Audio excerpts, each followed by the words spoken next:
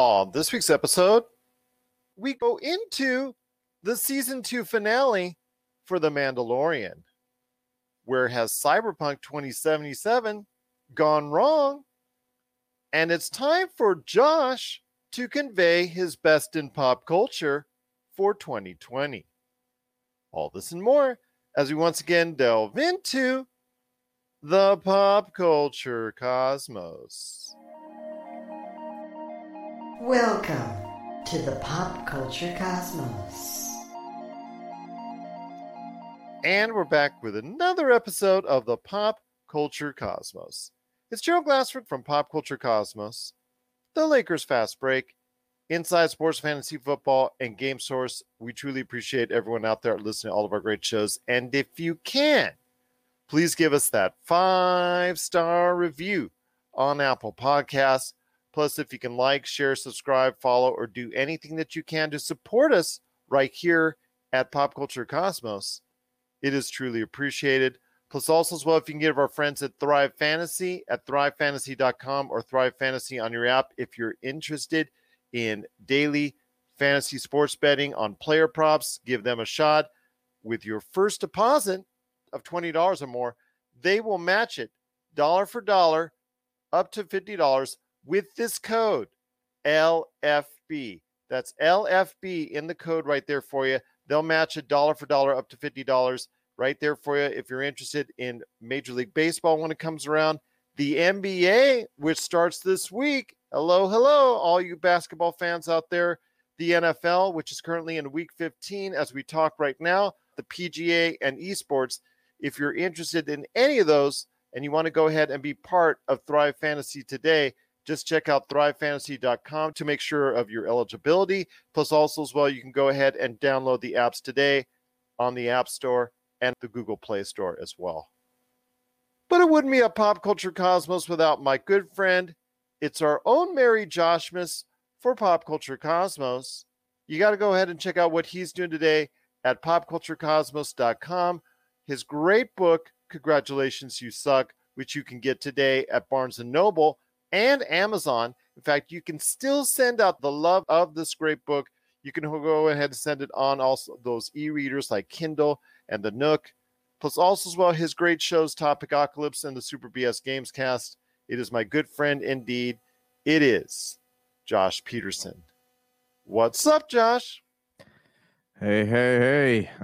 Just ready, man. It was the last few days before Christmas. I've been seeing a lot of went to Walmart yesterday. Pretty crazy out there. All the shoppers doing their thing. Do you ever notice when you go out to the store around this time that there's a lot of people who aren't just buying things that their kids want? They waited so long they have to buy things that are just there. Have you ever noticed that? Yes. At this point in time, it's so late in the game, you are lucky to get anything close to what that person wants. Yeah, it's crazy. You even go into somewhere like Walgreens, and it's just packed with people just looking to get anything they can get their hands on. It's amazing. And then the rush is there. Even in the middle of a pandemic, still people, I'm going to go ahead and brave it. Please, everybody out there, be safe. Make sure you go ahead and mask up. Make sure you protect yourself and your family. If you have to go out shopping in the next few days just before Christmas, please just beware, be smart, and also be safe out there. And have, of course, a happy holiday season. But it is going to be a great Pop Culture Cosmos we got going on for you. Yes, of course. We're going to be talking The Mandalorian season finale. Season 2 had its big finale with a lot of reveals, a lot of interesting things to talk about. It is a lot of spoilers, but I'll tell you what, we're not going to put it until the back end of the show. I've got a couple great guests on, Dom and Chris Sardieri from Inside Sports Fantasy Football and Domination Sports Nation. They will be on the show on the back half to talk Mandalorian because Josh has not quite gotten there yet. But I will also share some final thoughts on the Mandalorian Season 2 finale on the back end of the show. It's time to start breaking down some of the best of 2020. And we're going to do that today in a little bit different fashion because Josh is here. He's going to pick anything that he wants from the realm of pop culture. So today is the best for Josh in pop culture for 2020. But first, my friend, all right, we're going to do this, my friend. We're going to get into it with Cyberpunk 2077. The latest news on it is that even the hot fixes that have come out recently for Cyberpunk 2077 have not fixed the problem in its entirety. And there's a lot of great concern, so much of a great concern about the bugs and the issues going on there with the regular consoles at this point in time, is what I'll call them, the PlayStation 4 and Xbox One. There's such a sheer issue of bugs, glitches, errors, and things of that nature that are infuriating gamers out there, to the point where both companies, Microsoft and Sony, have clear policies in regards to refunds for just this specific game that's over and beyond what they would normally do for any other game. Just crushing blow. They've decided to go ahead and PlayStation and remove, I don't know for how long, I don't know if it's permanent, but remove Cyberpunk 2077 from the PlayStation Store. That has got to be a big blow to CD Projekt Red. I know there's a lot of finger pointing right now. How could they let this get out there? It's not necessarily the Xbox Series or the PlayStation 5 that they're having issues, rest assured, but it's not to the extent where the PlayStation 4 and Xbox One are having, where there's several frame rate issues, glitches, errors, to the point where the game is truly unplayable. So I want to hear your thoughts, Josh, on this big debacle. I know you're going to be mentioning it again a little bit later on, but I wanted to go ahead and hear your thoughts on Cyberpunk 2077 and the massive failure right now for CD Projekt Red. So I've been thinking about this a lot. I've been chatting up Rank from Super BS about it. And it's weird because this is one of those games where like it clearly was not ready to be launched, and or at least across as many platforms as I think it's on, like, so you have PlayStation 4, Stadia, PlayStation or Xbox One, Xbox Series X, PlayStation 5, and then were there a PC? There's like 7 or 8 formats that they had to develop. Dear Lord, if they put that thing on Nintendo Switch right now, oh my gosh, it might blow up your Nintendo Switch. Yeah, right. So it's hard to know if it was what's causing this error. Is it the investors? Because I saw that they have their stock numbers were really high and it plummeted after the release of Cyberpunk 2077. So was there a commitment to the investors that pushed it out before it was ready? Was it the fact that they had to develop for so many consoles? Because you look at it with Halo Infinite, right? They were suffering from that same issue, having to, or that's what the rumors were, they were having to develop for different consoles, two different era of generations of consoles was causing issue, or is it just the fact that these were oversights? It's hard to really know for sure, but this is well on its way to becoming the next Mass Effect Andromeda. And while the reviews have been mostly positive for PlayStation 5 and Xbox Series X, it's still got a ton of glitches, and I keep seeing pictures of it online. I'm getting pictures sent to me from friends who are playing on the Series X and PS5. And you have the pixelated faces. You have some people with no faces. There's a lot of things going on here that it's going to require a whole lot of patches. So I mean, again, like, is this going to become the Andromeda, the next Andromeda? Assassin's Creed Unity, I think, correct? That was the one that had also had a bunch no of faces launch. Yep. It's hard to know because, like, with patches, the dangerous thing is they put patches out, and those patches might very well reveal another problem that they didn't know existed. So with Cyberpunk, it sounds like they're going to need a lot of patches to be put out. So it could very well be late into 2021 or early 2022 where we actually get a game that's playable. And that seems to become more the norm these days, where a game is unfinished when it's released of a major value.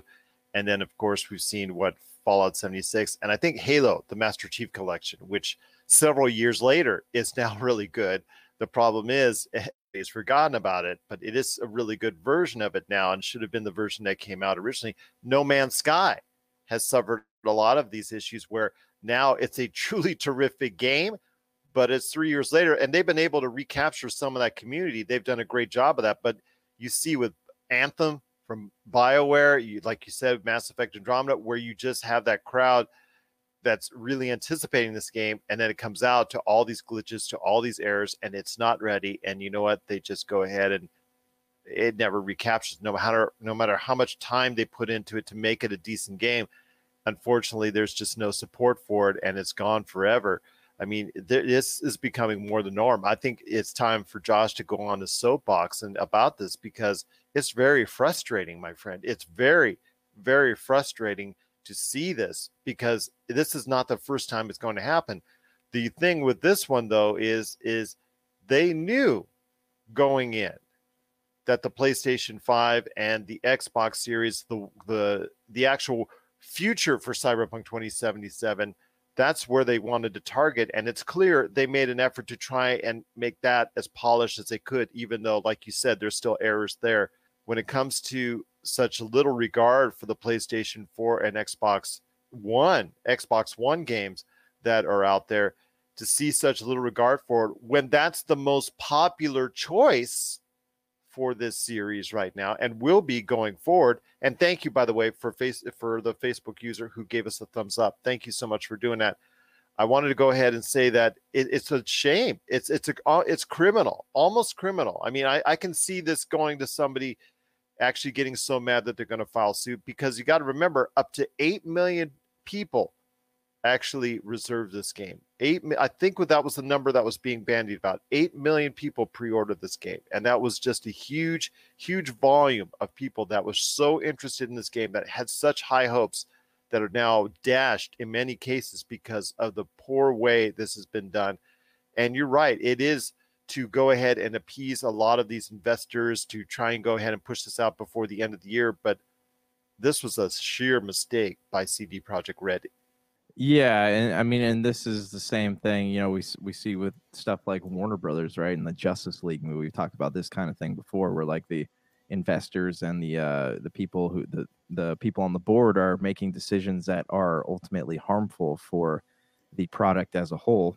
I don't know how, because this is a lot to keep track of, you know, 7 or 8 different versions of this game that they have to go through and patch all of them. So I mean, this is going to be a long time before this game resembles what it was promised coming out. And, you know, I hope that this doesn't tarnish the reputation of CD Projekt Red when it comes to future entries in like the Witcher franchise, but it's very sad that this is what happened. And I'm curious if this is going to cost them financially to have to issue refunds, or, you know, they're going to, like you said, they're going to possibly face some lawsuits. It's going to be interesting to see the way that this all plays out, because they have yet to make any comment outside the fact that they promised to get it back on the PlayStation Store as soon as possible. So I don't know what's going on. But yesterday, like, I had some gift cards that I wanted to go spend, and I had the option of buying Cyberpunk 2077 or something else, and I chose Yakuza Like a Dragon because Cyberpunk 2077, I've heard so many bad things about it that I don't really have any desire to play it at this moment in time. Noe and Fine would say thank you very much for doing that, because he is the biggest Yakuza supporter out there, and he absolutely loves Like a Dragon, and he's actually going to go ahead and probably put that on his best of list for 2020. I know he would be very pleased for that. But these studios just think they can just throw it out there in any type of form and think they can get away with it. But the problem is, with a heavily anticipated game like this, there are over 100 million PlayStation 4 owners, and there are over 30, 40, possibly even 50 million Xbox Ones out there. I mean, that's a lot of systems. That's a lot of machines out there that wanted to download or could download that game. That's the actual crowd and the individuals you want to cater to the most. You don't want to cater to the PlayStation 5 and Xbox Series right now. You can develop that going forward. You have to have a game that's ready on the current system now, because that's where most of your money is being made right now. Yeah, and so it's unfortunate that they had the timing of coming out like right on the cusp of these new consoles, and when they knew they would probably have to develop for the next generation as well. But I'm curious, like, would we be facing these problems if they only had one set of consoles to focus on, you know, like just the PC, Xbox, PlayStation? Would they have had this same thing? And I'm wondering if a lot of other developers are watching this process go down and, you know, kind of taking notes on what not to do. You know, for example, like, don't get over involved, don't overcommit yourself. Like, if I'm going to make something and I can make it look fantastic on PlayStation, I don't need to make it on Xbox, PlayStation, and Stadia and PC and all those others. I need to focus on just where I know that I'm going to make a beautiful product. You said it best, my friend. These other studios are watching. They're gauging this outcome, and they're seeing the disaster that is right now Cyberpunk 2077, and they're taking their notes. So hopefully they can go ahead and learn from this. But this is a disaster, and I understand it's an open world game, and I know there's always issues and little bit glitches here with an open world game. I mean, my gosh, Bethesda is the master of having these open world glitches. But when you have a system launched that's so anticipated like this, the problems to the degree and the playability where the frame rate is getting into the teens, as we've seen on several videos with the PlayStation 4 and Xbox One games or versions of Cyberpunk 2077, is truly wrong. It's truly bad. And whoever okayed it for release right now is probably no longer going to have a job, or should no longer have a job right now for CD Projekt Red, because at this point in time, they don't deserve to stay within the realms of this industry if they're making this call and they know how bad it is. And you just send some hot fixes out and everything's going to be okay. Well, no, unfortunately, these hot fixes didn't make it okay. But what are your thoughts out there on the disaster known as Cyberpunk 2077 and its releases on the PlayStation 4 and Xbox One? It's survivable and even okay and pretty good, I hear, on the PlayStation 5 and Xbox Series X and S. But for those out there that are suffering through the PlayStation 4 and Xbox One, we feel for you. What are your thoughts out there on the disaster known as Cyberpunk 2077 and its launch on current consoles? Share us your thoughts. PopCultureCosmos@yahoo.com. Hey, this is Chad from Ghost Toasters, and you're listening to Pop Culture Cosmos Podcast.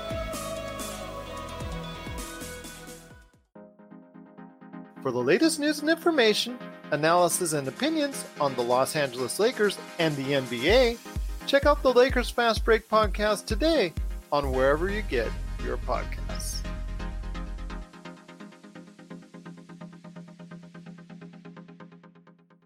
Well, my friend, it is time to turn it over to you, because right now we're going to go ahead with the best in pop culture for Josh Peterson, Merry Joshmas for 2020.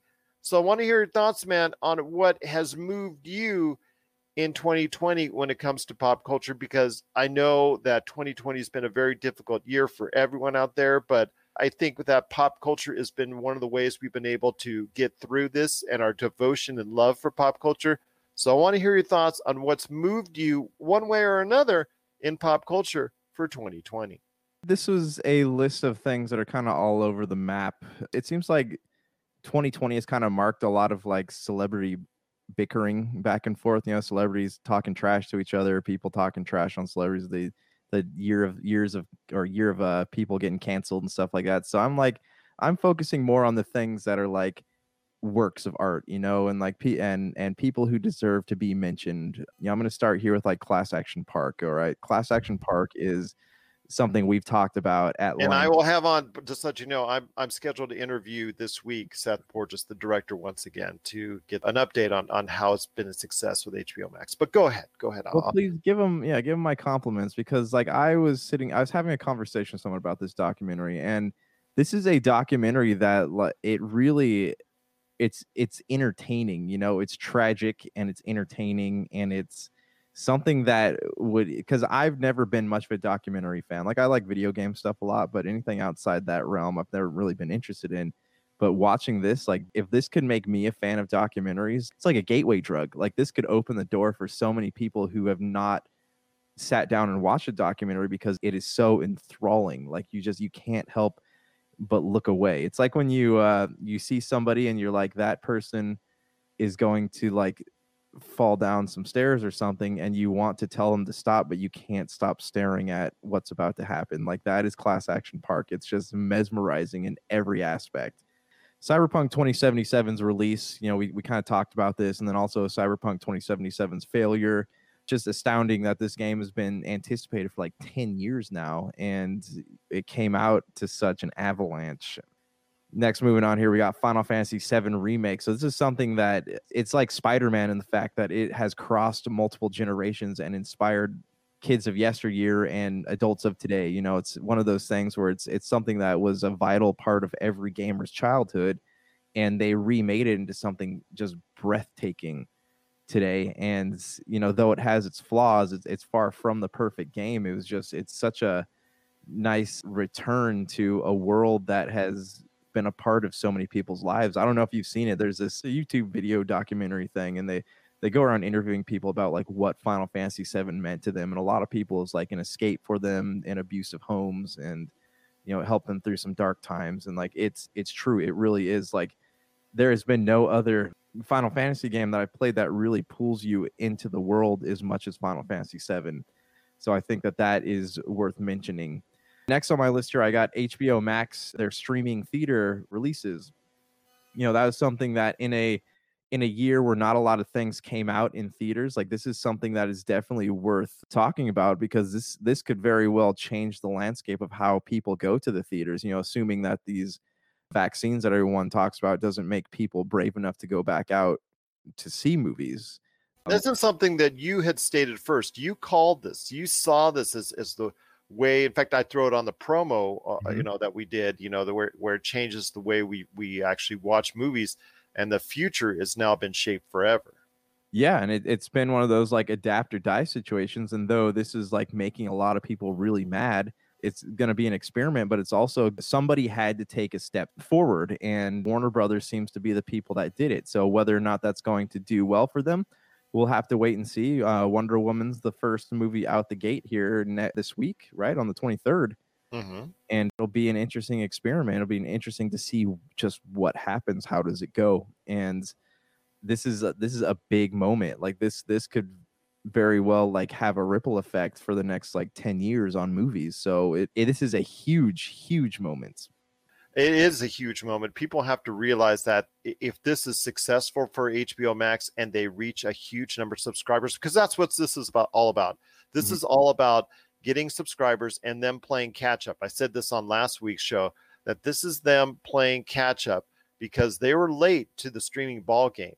And you've got Netflix at 200 million subscribers. You got Disney Plus closing in on 100 million subscribers. You've got Peacock, Apple Plus. You've got all these other newer streaming services all vying to get into the ball game and to really become a major player.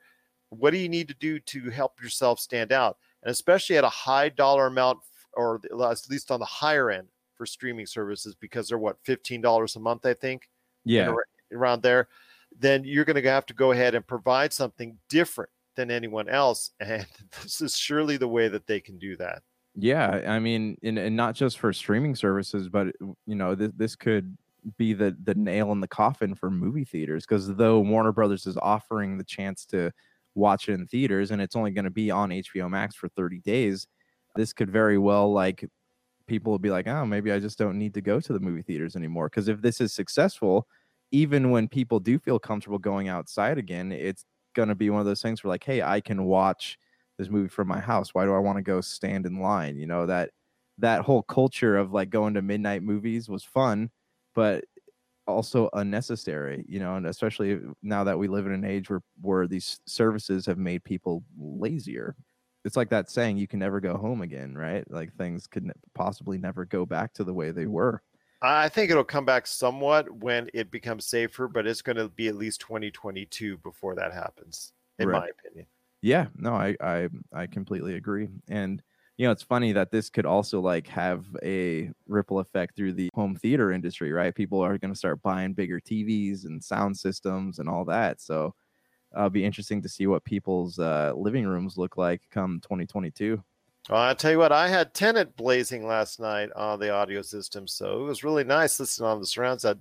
That movie, all I'll say is this: whether or not it's a great movie, bad movie, awesome movie that stinks, I'm not going to say right now, but I will say that the sound and the music is definitely worth your time. So if you do have a home audio system that deserves it, it's going to go ahead and make it worth its while, because it is just an awesome sounding movie, and I'll just leave it at that.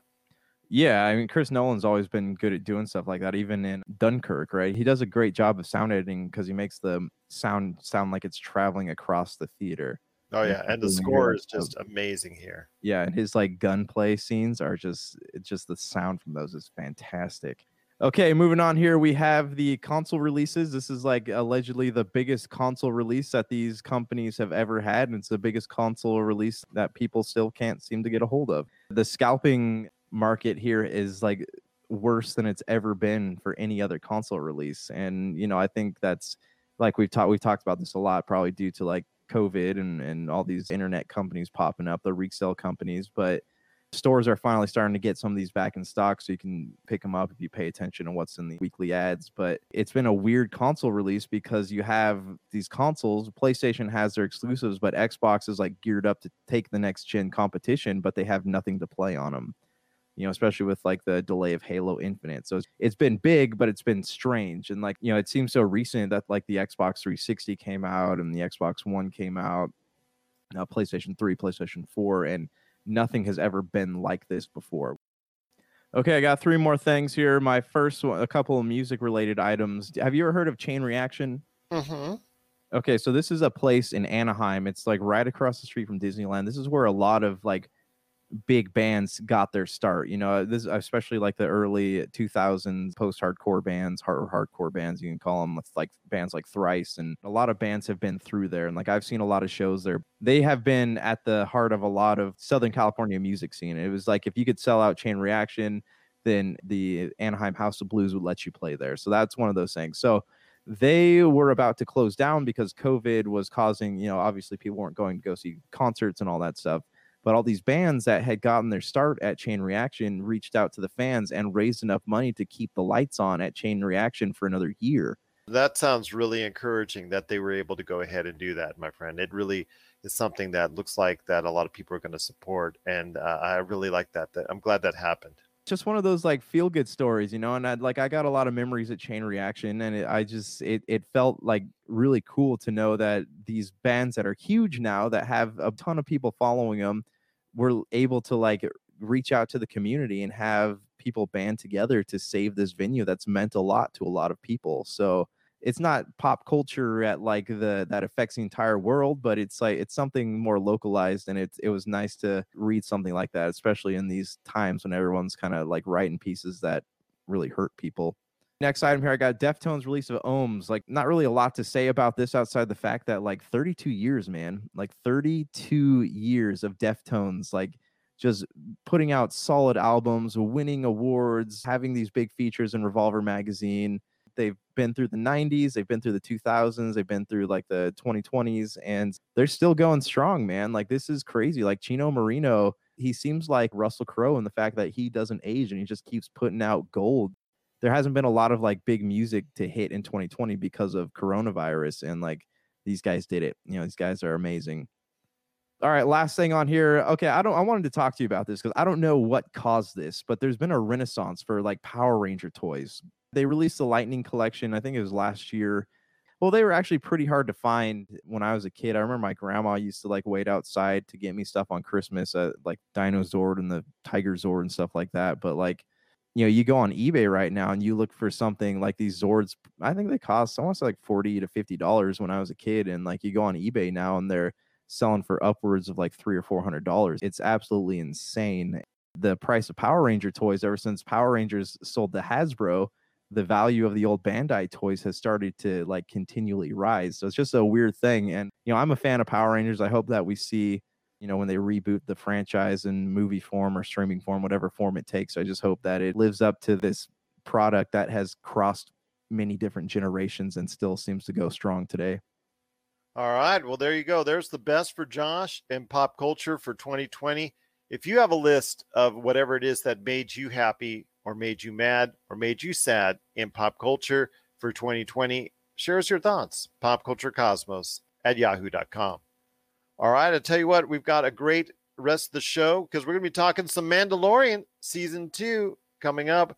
The ending, the finale, it was big. It was glorious. Everybody on social media is talking about it. The spoilers are flying all over the place. And Chris and Dom Lardieri from Inside Sports Fantasy Football, and also as well the Domination Sports Nation, they're coming up right after the break to talk the Mandalorian season 2 finale and all the stuff that's branching out because of it.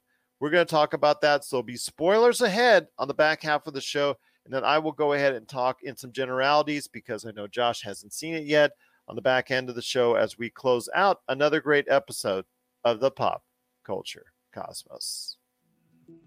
Video game box art, the stories behind the covers, in which we talk to the illustrators and artists who are responsible for gaming's most iconic images. Don't forget to check out Video Game Box Art, the stories behind the covers, celebrating gaming's most iconic images from the people who created them. This and many more from Rob McCallum Films. I can't finish off a great pop culture weekend without talking about The Mandalorian. That's right. Season 2 just ended, and boy, did it ever come up with a finale. I had stated before in interviews today that I think The Mandalorian Season 2 was much better than Season 1. Did not have the highs and lows that Season 1 had. It had a consistent, either good, very good, or great episode each and every time out. So I'm very pleased with the way Season 2 came out. And of course, I'm also very pleased with the way Season 2 ended. And here today to talk about all the great things that are going on with The Mandalorian, but here today to talk about The Mandalorian Season 2 and the way it ended and where it goes from here are two great guests indeed. You got to check out what they're doing today at the Domination Sports Nation podcast, which is available wherever you get your podcasts. And of course, they're on with me each and every week for Inside Sports Fantasy Football. It is Dom and Chris Ardieri. Guys, it's always a pleasure having you on. You're crisscrossing all over the Lakers Fast Break, Pop Culture Cosmos, Inside Sports Fantasy Football stratosphere. It's great to have you part of this. And Chris, cannot thank you enough again for being part of the show before I hit up Dom. Just glad to have you on, man. Thanks for having us. It's nice to finally talk about something not related to football or basketball. We appreciate it. Absolutely. I'm looking forward to a great conversation. Dom, spoiler alert again for everyone out there, but I do want to go ahead and talk to you right now, Dom, about The Mandalorian. First of all, overall as a series, before we get into the nitty-gritty and all the spoilers details on the last episode, how was your experience with Season 2 overall? Well, I think, like you said, they're very consistent with the episodes, and personally, I liked the second to last episode with Bill Burr when they had those big trucks and they had to get into the Imperial base. I thought that was one of my favorites in the season, and I would say it wasn't my least favorite because it was just a bad episode. I just didn't like how the spiders were attacking Baby Yoda and the Mandalorian, and then they were stranded in the second episode, but it was still a great episode, and I think Jon Favreau did a great job this season, and he's very creative. Well, I think it was a very good episode. I think it was probably the weakest of all the episodes, but that's still, for me, a solid 7, maybe even a 7.5, which for me was still something at the very end people talking about because Grogu, Baby Yoda, the child, whatever you want to call it, did something very shocking at the end, and how he had that egg and snatched it up. But yes, how he snatched up the eggs, that was uncool. I was mad. He was on probation with us in the Glassford household for 2 weeks on cuteness, just to let you know, because of the egg snatching, especially that last one, really like a criminal at the end. It's like right there, it's out of the blue, and we were just going, it just made us react. So even a fairly good episode, which was the weakest this season, is something still people talk about because of the egg snatching. And that tells you when you have a great season overall, when you have an episode that is not as strong as the others that still makes an impression, that tells you something right there. And the next to last episode, like you said, with Bill Burr, and sort of a redemption story type deal for him, I thought that was pretty good. Chris, how was the overall season for you for Season 2? I thought it was excellent. I agree with Dom about the spider episode, and we cringed equally here in the Lardieri household with the egg-eating incident. But I think, too, just that whole episode in general, it was stressful, kind of had you on the edge of your seat. So for a bad episode, I'll take it compared to some of these other shows that are highly hyped at this point. I concur with Dom. Bill Burr, I think, stood out in the first season. It was nice to see him back. He and I were remarking, to tie back into our football sweet spot, his name's Mayfeld. Is that a Baker Mayfield reference? We'll never find out, I guess. But I didn't know what was going to happen other than I heard the final episode would really be a massive surprise, and it did not disappoint. I mean, I still was talking about it with Dom and my daughter hours later, and I really liked how Favreau pulled a trick out of his Marvel sleeve, and yeah, wait for the end of the credits, and there's another surprise waiting for us. Absolutely. And we're going to get into that here in just a sec, but it was a very shocking ending to The Mandalorian that has everyone talking. It actually, again, was a very outstanding season. The way they patterned it, almost like those Western shows of the 50s and 60s, that was immortalized in Once Upon a Time in Hollywood, where the gunfighter would come in to a different situation and to a new adventure each and every episode. And that's the way they seemingly patterned it, at least in the front half of the season. So I really like the way that they did that. But let's go ahead with the thoughts on the final episode, which I think everybody wants to talk about first before we go into the after credits scene. And I want to talk to you first, guys, about that final episode where they basically, the Mandalorian, along with all of his cohorts that he's gotten from Bo-Katan and Sasha Banks' character. Well, I should be calling her real name, Mercedes Varnado, but I'll say Sasha Banks for everybody out there that's a little bit easier to follow. And then also as well, you had Boba Fett, you had Ming-Na Wen's character, and then of course you had Gina Carano's character as well, all storming this Empire ship to try to go ahead and save our beloved child, Grogu. Of course, I call him Baby Yoda. I'm going to stick to that. But when it comes down to it, Chris, I want to ask you this. Do you like the setup going into it? Did you like and enjoy what was going to take place? And where was the Mandalorian dude? I understand that they wanted to do something similar to A-Force, and I think it's very powerful that they showed off and showcased that, similar to what you saw in Avengers Endgame. But even my daughter was saying, where was the Mandalorian dude from earlier in the season? Couldn't they just said he'd gone fishing or something? Good point. Yeah, he is MIA, I guess. But you hit on something that stuck out to me, and Marvel has done a good job of this, where he rounded up his buddies. In this case, there are way more women than you'd see in anything Star Wars had done previously, which I thought was cool. Giancarlo Esposito, an excellent actor. Hottest actor on the earth right now. Yeah, I mean, I like him going back to the Homicide days on NBC, so that shows you how old I am. But I thought he's a terrific bad guy. I thought it was fitting. Dom and my daughter and I wanted him blasted into the universe, and you knew it wasn't going to happen. So he's still lingering out there. I thought that was great. And I thought, too, the Mandalorian taking his mask off at the end in front of Baby Yoda one last time was really cool. So there's a lot of symbolism, but I think your Western analogy is perfect. Let me get my ragtag bunch of buddies together for one last run, and we're going to make a go at it to get Baby Yoda. I thought that was the really Magnificent Seven. Absolutely. I mean, Favreau's a movie buff. We know that. He started as an actor. And I mean, for us, when we saw the X-Wing fighter, we were all throwing out theories on who it would be. And I guess right. And I think the only question for me in my middle age was that really Mark Hamill or someone that looked a lot like him? So I think that's another talking point we could talk about for ages.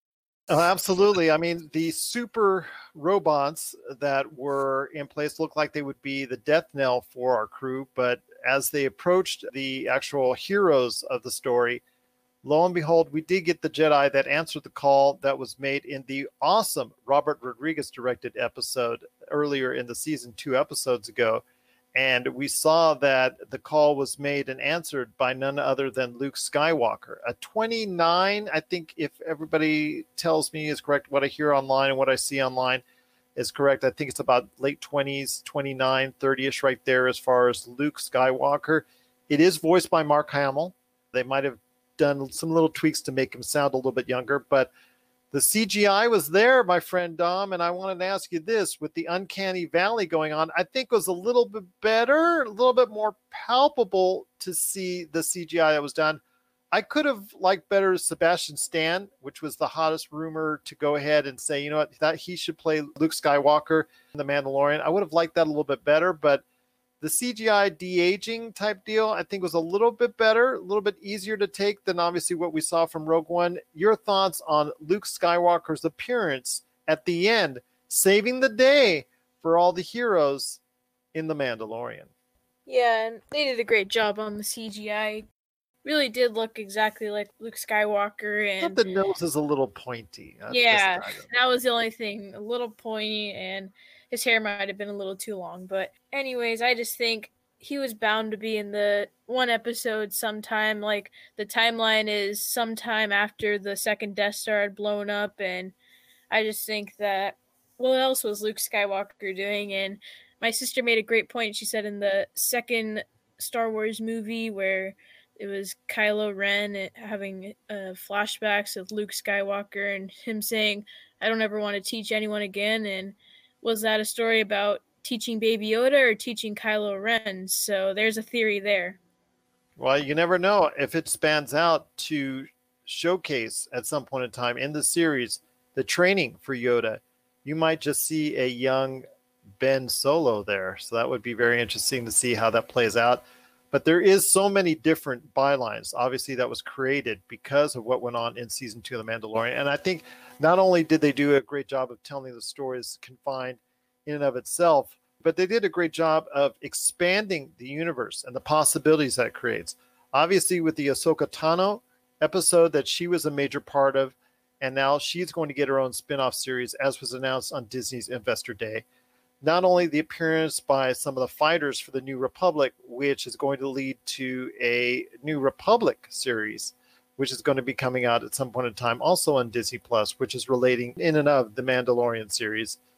So I want to hear your thoughts on this. I mean, there's also a Boba Fett series that could be in place. It looks like a short mini series from all rumors that are out there, taking place in and around the next season of The Mandalorian. I think it's also coming December 2021. I'm assuming it's going to play shortly before the next season airs, or maybe concurrently. Who knows? But sometime in December 2021, we're going to get the Book of Boba Fett, because at the very end, after Boba Fett helps the Mandalorian go ahead and retrieve Baby Yoda, and ultimately goes ahead and Baby Yoda decides to go ahead and go with Luke Skywalker for Jedi training. An after-credit scene involving Boba Fett where he goes to Jabba's palace from Return of the Jedi, and return to that. Some of the familiar characters that were there so many years ago were there present. Bib Fortuna was the actual same actor, quite a bit older, quite a bit heavier, but he was there actually leading, because that was all that was left. And Boba Fett quickly killed him off, and everyone there, him and Ming-Na Wen's character, who the reason why she's hanging out with him is because she is in his debt for having him saved her in season 1 of The Mandalorian. So going back on that. So I want to ask you this. With all that said and done, it's looking like the Book of Boba Fett will be a series on Disney Plus. I thought that was a cool thing on the end that they added. I thought that was something very much of a surprise, a great surprise to Disney Plus fans out there and Disney fans and Star Wars fans, because this is something they didn't announce. The Rangers of the New Republic, they announced. Ahsoka Tano series, they announced. They kept this for the very end. Yeah, and they did a great job of it, because I hadn't heard anything and I was completely shocked. And at one point in the final episode of The Mandalorian, I said to Dom, "Where's Boba Fett?" Well, now we know he was busy working out the deals of his spinoff show. I'm thrilled about it. I was happy in episode 1 of this season where he was in the shadows looking as the Mandalorian was securing the old Boba Fett armor and helmet. I love seeing his ship. He's always been one of my favorite characters. I know it's really cool. The younger generation, like my kids, are really happy to see him. So I think they're going to have another hit on their hands, because this character spans multiple generations, and it's something I'm looking forward to, even if it's short. My thing is, with everything going on with the pandemic and COVID, I'm glad they snuck The Mandalorian in and got the filming done before the shutdown. Who knows when we'll see either of these again, but at least it gives us something to look forward to. Well, tentatively right now, it is December 2021 for both these series. We don't know how long they will be, or we don't know how many episodes that they're going to run. But it's interesting, Dom, to see that now one of the major key players in the crime world of Star Wars, which has always been something a lot of people have been fascinated with, which got a little bit of love in Rogue One and got an even bigger bit of love in Solo, a Star Wars story, which I think is criminally underseen by people out there. People do need to check it out, because it really is a solid movie. Darth Maul, at the end of Solo, a Star Wars story, near the end anyways, was identified as not only having survived, but a master and ruler of the underworld, this crime syndicate per se of the Star Wars universe. Boba Fett seems to be following in that same fashion. Yeah, and if you've watched the Clone Wars, of course, you know that Darth Maul survived. Now, I didn't think that Boba Fett had survived, especially going to the monster's mouth in the Return of the Jedi. So I think it was fascinating. Like you said, that's a good point about following in footsteps. You know, you don't know if anyone else that's died in movies. Who knows if Mace Windu survived, or I don't think Han Solo did, but there's a lot of theories out there about those characters, especially Mace Windu. I think that's been going on for years about him surviving. I have a feeling he will be returning. I mean, he mentioned it a couple of years ago at Star Wars Celebration. There's a video of actually him asking fans and trying to get the fans to go ahead and bring him back as Mace Windu. I actually see him coming back at some capacity. I mean, he's going to have his own Disney Plus series for Marvel in the Secret Invasion. So why not come back for 2 series? You know, either his own or being part of someone else's. Could we see him in Obi-Wan? You never know. This is going to be very interesting to see how that plays out. But getting back to The Mandalorian, I mean, like you said, Chris, it's going to be a while before we see this again, this excitement. I mean, we worried before if Mandalorian was going to keep its momentum going into season 2, and they did. Not only that, but they were able to grow and expound on that by leaps and bounds. Even the hype, whatever hype that was generated for season 1, season 2 has exceeded all that. What are you expecting for season 3 now that it's seemingly going to go in different directions now, with the Mandalorian now in possession of the Darksaber, which he fought in battle for Giancarlo's Grand Moff. Now he's going ahead and has it, but he can't give it to Bo-Katan, who's really mad at him. But what can you do? And I'll pick between a rock and a hard place there. There has to be one in battle, so they're going to have to figure out that. Meanwhile, he's in debt to her, the Mandalorian, because of the fact he now has to go ahead and help her try and regain Mandalore. So it's this tricky web of plot devices that are going on there, not to mention what we were talking about with Baby Yoda and Luke Skywalker. So how intrigued are you for next season? I'm very intrigued. I'm guessing we're going to have these split storylines like you mentioned, but I think in general, the theme of the show has been the Mandalorian has something that others want, and he's either looking to find a rightful home for it or protect it. And I think in this case, it could be the Darksaber. And with our friend Giancarlo Esposito seemingly lurking out there and the other storylines you outlined, I don't think there'll be any lack of potential areas or directions to go next season. I think for me, I would rather see the Luke and Baby Yoda storyline stay contained within the Mandalorian, but you never know with Disney. Will that be a spinoff? I'm not quite sure, but I'm looking forward. Yeah, I mean, I that's all I asked for, but I think there's going to be plenty of chaos in the Mandalorian's world, and got to figure out if he's going to get a new ship or what too while we're at it. Well, the thing is, you also have to limit the amount of screen time this CGI Luke Skywalker is going to get. Not only is it costly, especially for a TV show, but the fact is, you know, how much believability do you have in seeing, after the Uncanny Valley, as still people are talking about it, with the CGI makeup for a young Luke Skywalker? Since you don't have an actual actor playing the entirety of the role that you see, like Sebastian Stan, had he been given the opportunity to play the role, I think that would have been different. You could have gone in a completely different direction with a new series and all that.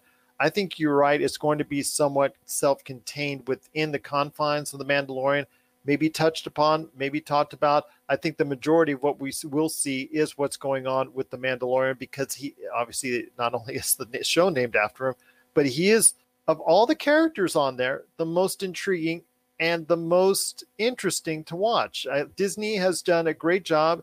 Jon Favreau, Dave Filoni has done a great job of making his character, even though he's behind the mask, even though he's behind the helmet, almost all the entirety of the show, he's the most intriguing character for us to watch and follow. So I think the Luke Skywalker, Baby Yoda, will be contained within the confines of that, or just mentioned briefly from time and time out until you see a dramatic reveal at some point in time where it's either the Mandalorian going to visit him or Baby Yoda coming back for, like, let's say a season 3 finale or something like that.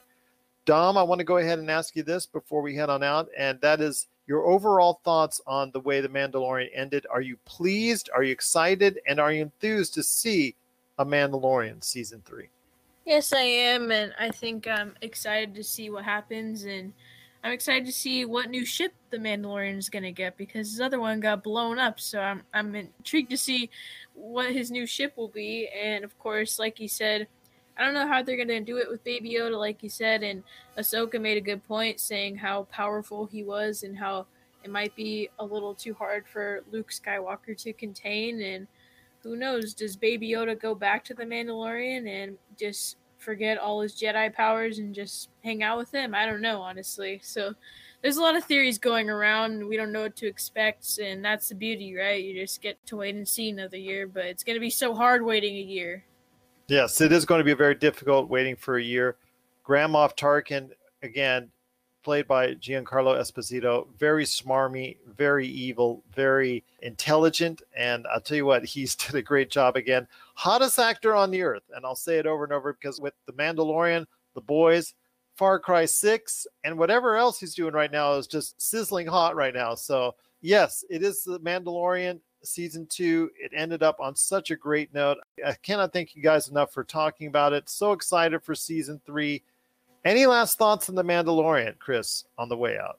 Here's one of the things I really like about the show, and this is the middle-aged man in me. I like that a new show only drops every week. I have something to look forward to, something to talk about for the following week. And then every Friday night, even though it's on a pay app, the kids and I are like, all right, it's time to watch The Mandalorian, as if we're almost watching a network TV show back in the day before you heard VCRs and the like. So I like that old school part of it.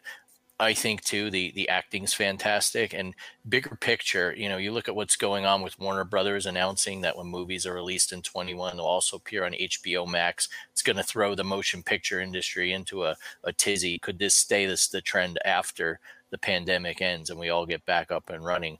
I don't know, but what makes me kind of think about this a little deeper is, will all the great movie actors migrate over to the TV side, specifically these shows on Netflix or Disney Plus? I mean, let's face it, Disney's got the budget to take on a Netflix long term. I mean, it may take a little while, but with what they've got in inventory with Marvel and Star Wars and the depth of characters they could spin off, will these new age of TV shows become our version of movies as we head into the next decade or so? It's kind of a question I've been mulling over. It's kind of a question I've been mulling over as well, and I talk about it here on our show, Pop Culture Cosmos, quite frequently. And you hit some stuff right there on the head, Chris. I mean, as far as the future for what streaming television is going to be, a lot of these big name actors would not have come anywhere near television shows anywhere in the past. And now it seems like a badge of honor to go ahead and be part of a streaming program or a streaming movie that's hitting Netflix or something of that nature. I know there's still, like you said, a lot of people in the industry very upset with HBO Max's decision. I think it's a big win for HBO Max going forward. Will it change the industry forever? It very well might. But for them, it's all about getting subscriptions. And they had to go ahead and play catch up. And they're doing it now by their decision by doing that. And I think they will play catch up because of it. But with what we're seeing with The Mandalorian, I'm just so excited for the future. And obviously, dropping 10 Star Wars shows, not including the Book of Boba Fett, that's added onto the mix. That's incredible. And you're right. On a weekly basis, it's really cool to be doing that again. It makes event television happen. I know my family and I, we all gather around. We make a point ahead of time to go ahead and be there on Friday nights and make a certain day and time effort to go ahead and meet up. So that is now event television, which is something we haven't had in a while.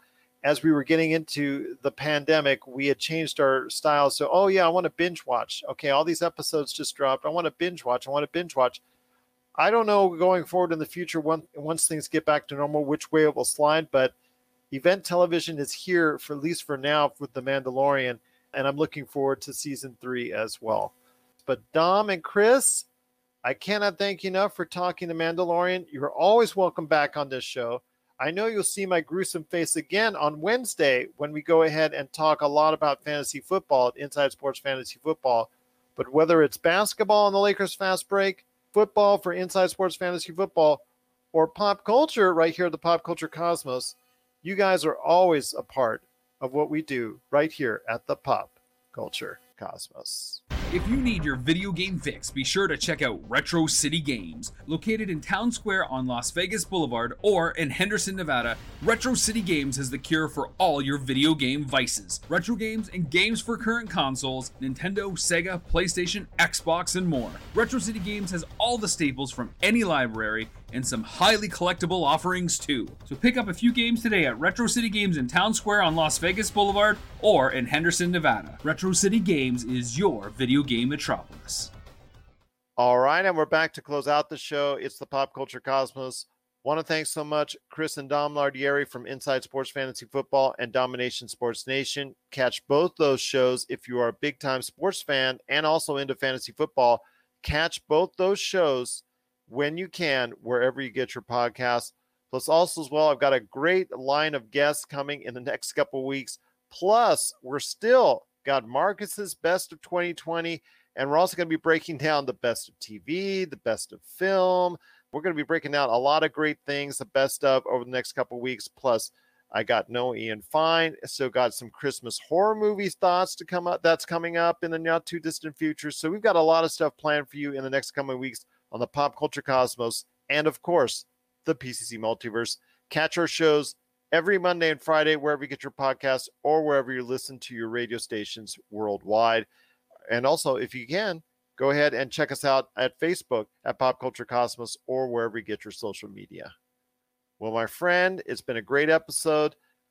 I will say this, and I will try to avoid any spoilers for your ears, but The Mandalorian Season 2, it closed out on a very strong note. A lot of people were very hyped about it. I hear nothing but universal praise for it. And this season overall for me was a far, far better improvement. So, my friend, I know you're heading through the episodes as we speak, and I want to talk to you about that when you get a chance. There's still a lot of demand out there for The Mandalorian. It is the biggest show right now, I think you could say, on any streaming platform. It's to the point where I think the Variety or Hollywood Reporter reported on the fact that Netflix has a genuine respect and how to try and emulate that, because they've had some hits with Stranger Things and all the things that they've done, Umbrella Academy and things of that nature. But I'm not sure if they've gotten anything to the level of this, because I can only say maybe Game of Thrones in recent years has captured the imagination of the world as something like The Mandalorian. Yeah, I know they're hoping that The Witcher would be like their big drama piece. It's done pretty good. It's done pretty good. It's done pretty well. It just hasn't gotten to that level yet.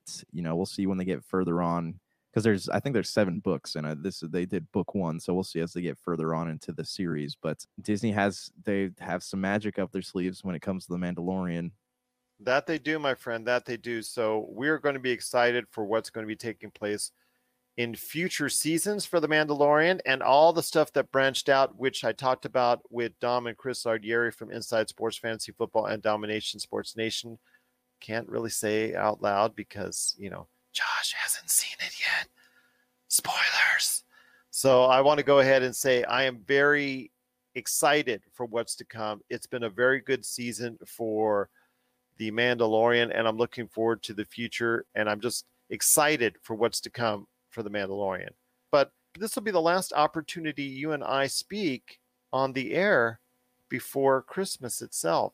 So I wanted to go ahead and also to you listeners and viewers out there express my hope that you have a safe and merry Christmas and a happy holiday season. For everyone who celebrates something else, or everybody who celebrates Christmas, just wanted to go ahead and wish you well in the next few days, next few weeks. I wanted to go ahead and hear your final thoughts on the holiday season. And what are you going to be watching this holiday season? You know me, I'm going to slap on Elf. I'm going to slap on Die Hard. I may slap on Christmas Vacation or some goofy movie like that. And of course, Die Hard, which is the best Christmas movie of all time. But I want to hear your thoughts on what you're doing this holiday season. I plan on playing video games. I have already watched Christmas Vacation twice. I already watched The Santa Claus. And other than that, I got a lot of streaming shows that I got to catch up on. So again, there's just so much these days. It's hard to really know where to start or really even where to stop. Also want to make mention that I will be watching Wonder Woman 1984, Ma Rainey's Black Bottom, plus also Pixar Soul. It's going to be a busy Christmas for us. It never ends, man. It never ends, but I'm glad you're going to be going ahead and spending some time with your video game console and giving it the type of Christmas love only it deserves. So for Josh Peterson, this is Gerald Glassford. It's another beautiful day in paradise right here in the Pop Culture Cosmos. We thank you for listening. And here's hoping you have yourself a great